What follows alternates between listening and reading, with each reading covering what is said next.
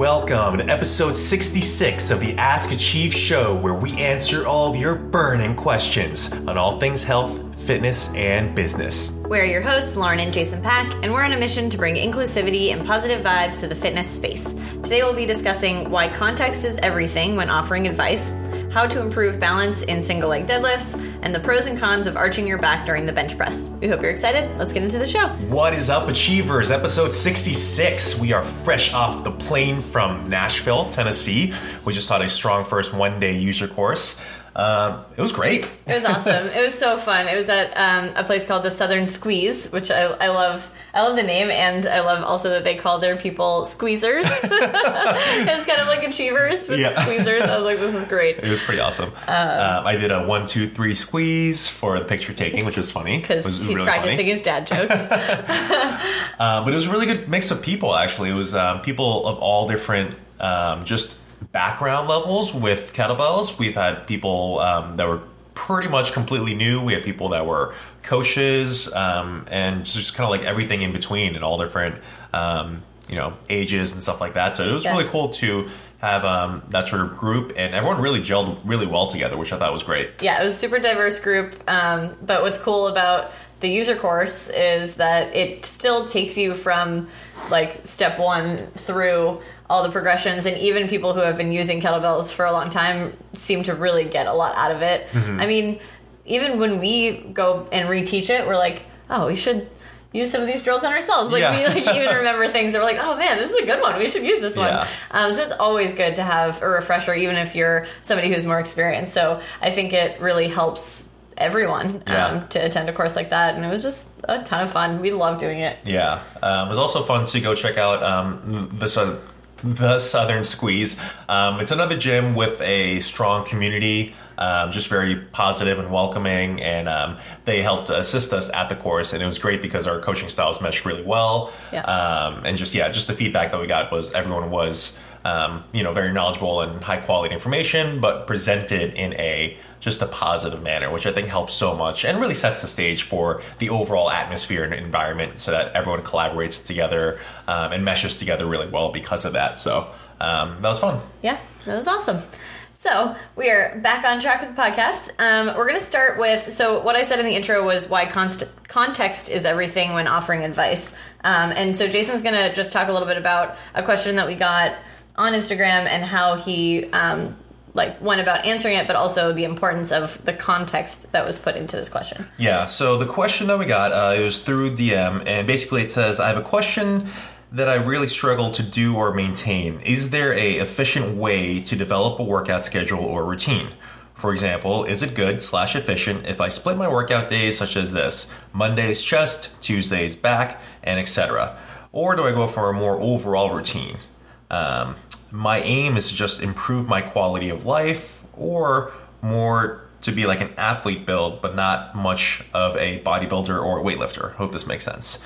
So anytime anyone asks us questions through DM, we basically ask them like 5 or 6 more clarifying questions just to get an understanding of where they're coming from, what their goals are, what their background is, because we can't give the appropriate advice until we actually dig a little bit deeper and figure out what the root cause of the question is, and then give our best idea of what that answer that they're looking for might be. Right?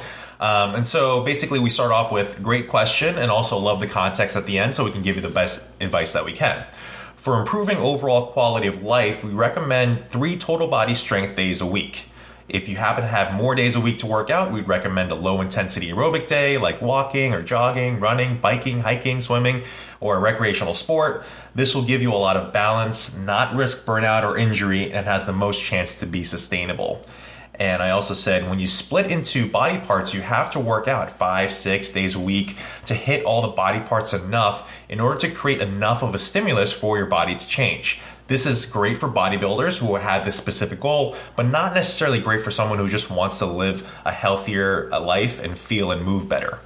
And so I went on in the Instagram story that I posted about this. I said the most important part of that question was the context of their situation and what their ideal outcome was. We can't possibly figure out what to recommend without first understanding what you want to have happen. And I also said, always be wary of people and accounts that push a certain way without gaining context. They're either assuming what you want to have happen, or they're doing so because they have some sort of financial agenda attached to the method that they're pushing. The reason why everything is so confusing is because everyone has different goals, ability levels, backgrounds, body types, and depending on who you work with, basically everything works. It just depends on if it works for you or not. Right? And that's kind of what I finished everything off with. And just the most important thing is to always look at things through a critical lens and understand what you want. So finding context is something that we take really seriously, because let's say I recommended without understanding her goals and her just ability to work out and her times and availabilities and stuff like that. And I'd recommended it to her, okay, you got to work out 5 days a week, and you have to do it for 2 hours at a time. You got to do body part splits, and you got to do X, Y, and Z. If I assume that she was trying to become a bodybuilder, or whatever it might be, and come to find out later on that she actually only has 1 to 2 times a week to work out because she has a stressful job where she travels all the time, or maybe she is a new parent or something like that, that really sets her up for failure because I didn't take the time to actually go in and delve into the context of her situation. Always be wary of people that push a certain agenda or method or approach on you without first figuring out what your situation is first. Yeah, and I think this is why so many people feel like they try to work out and then fail and then quit and then try again and then fail and then quit. And it's this cycle, and so many people go through this, and then by the time they get to us, oftentimes at Achieve, they're like, I feel like I've tried everything and nothing has worked. And the reason that it hasn't worked is because nobody's taken the time to actually figure out what is going on in their life outside of the gym.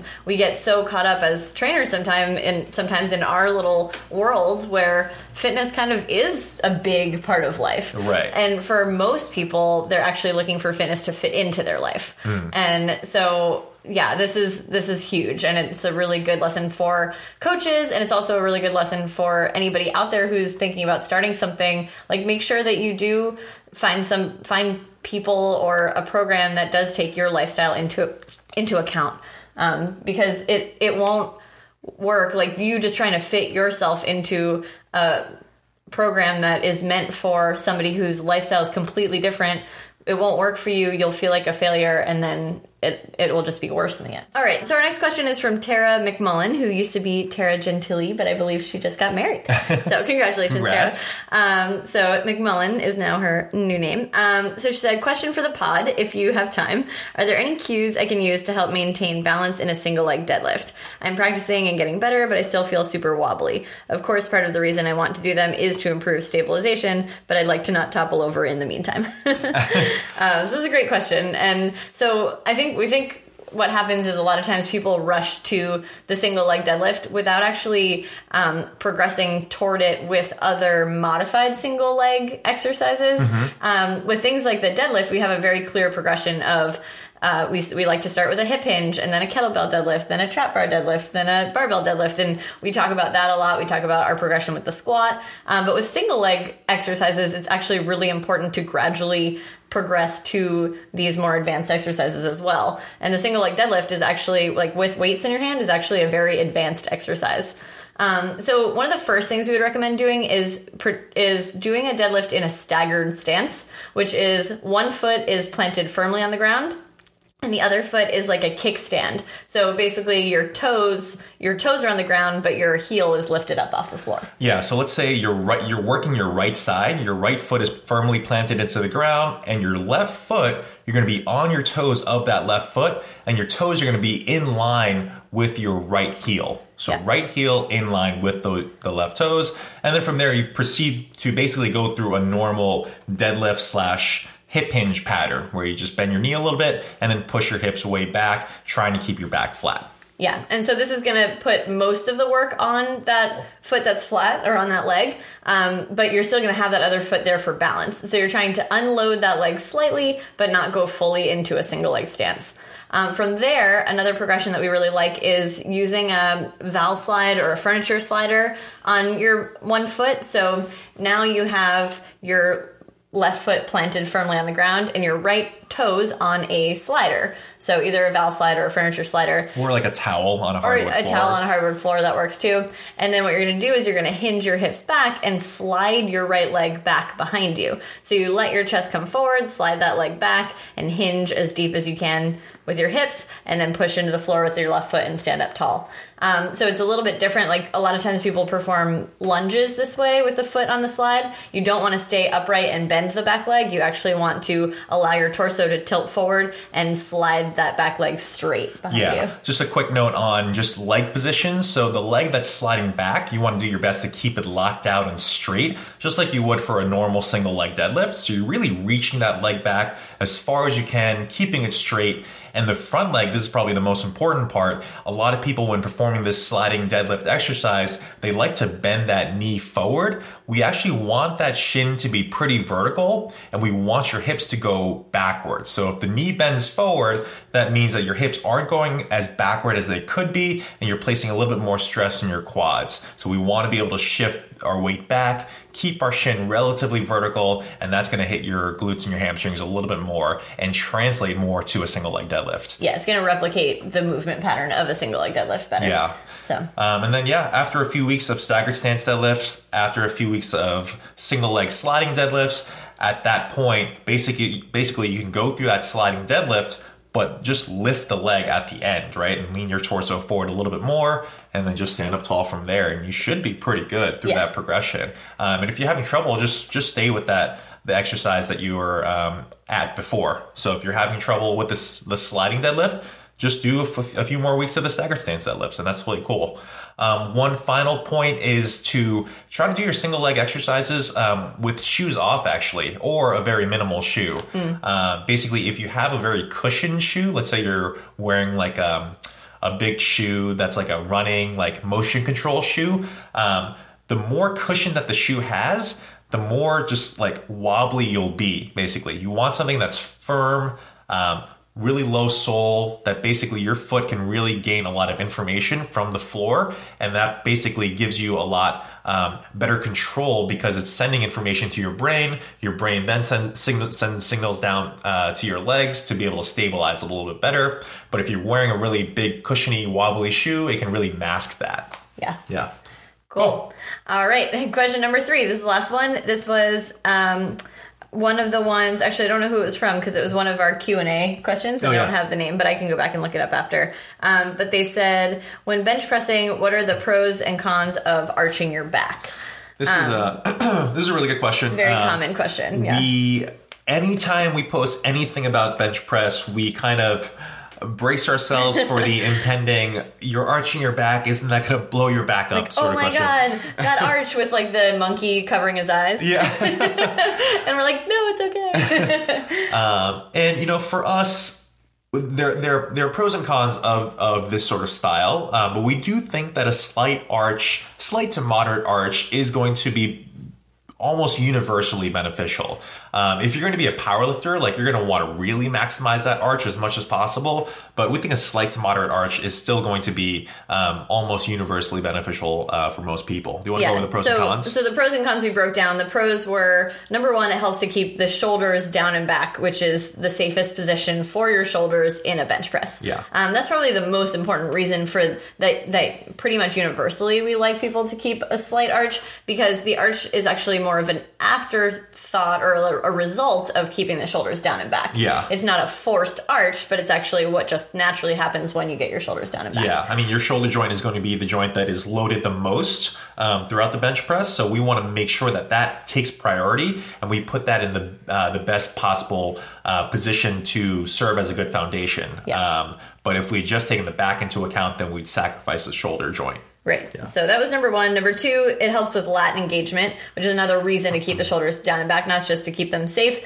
but also because you can involve your lats a lot more in the bench press, which is a muscle group that a lot of people don't think about with benching, but it actually contributes a lot once you get into a good position and can make your bench a lot stronger. Yeah. And then number three was it shortens the range of motion. And this was a very specific one, good for a good strategy for powerlifters. Yeah. So powerlifters, the thing that they have to accomplish is lower the bar down to their chest and then press it back up. Yeah. And so the higher your chest is off the bench, the less distance you have to travel to hit your chest and then press it back up. So this is a very, like, we would say this is a pro for powerlifters, but not necessarily something that matters that much for general population. Yeah, I mean, there are powerlifters that literally, like, I think they move their arms like 3 inches. Yeah. I mean, with crazy amounts of weight, but they've shortened the range of motion so much by developing so much mobility throughout their upper backs that it gets pretty ridiculous.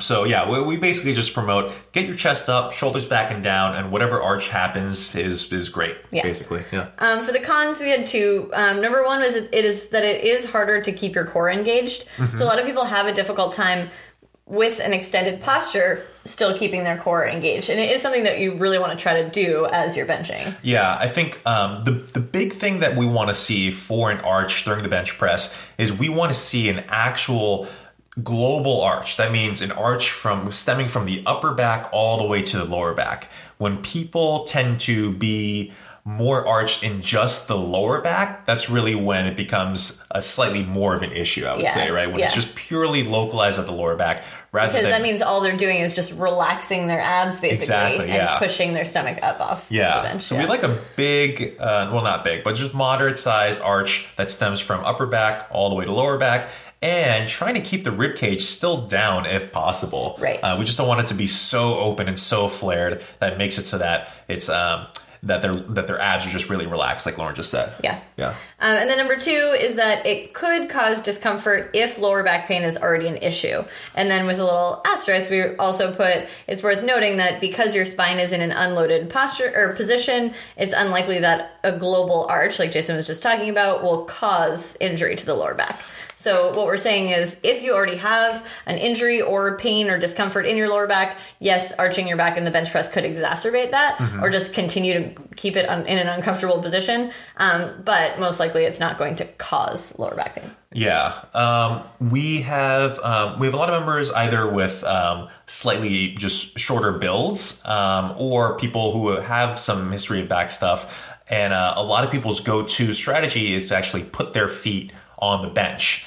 And something that we actually recommend instead is actually try to bring the floor up to you. And we do that by placing their feet on bumper plates or some sort of mats. And that way they can have a little bit less of an arch, but they can still firmly press their feet into the floor, which is really important during the bench press because you want, again, just a much more solid foundation.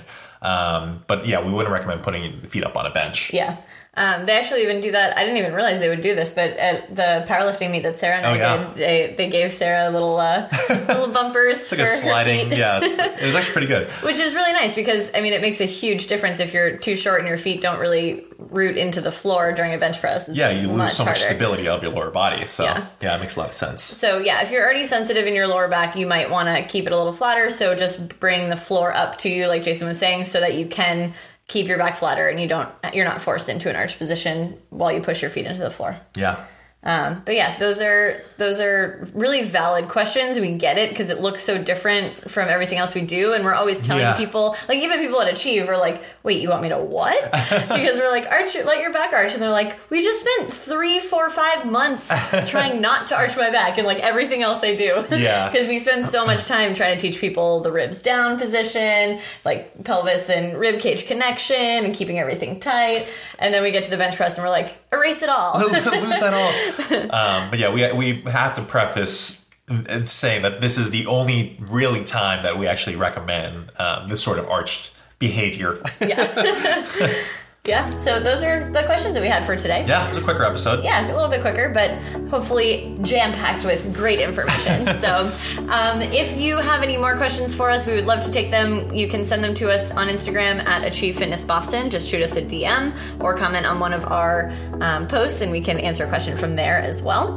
If you wouldn't mind leaving us a review on iTunes, you can open up the podcast app on your phone, leave us a review there. That would be super, super awesome. We would be very grateful. And until next time, peace, love, and muscles.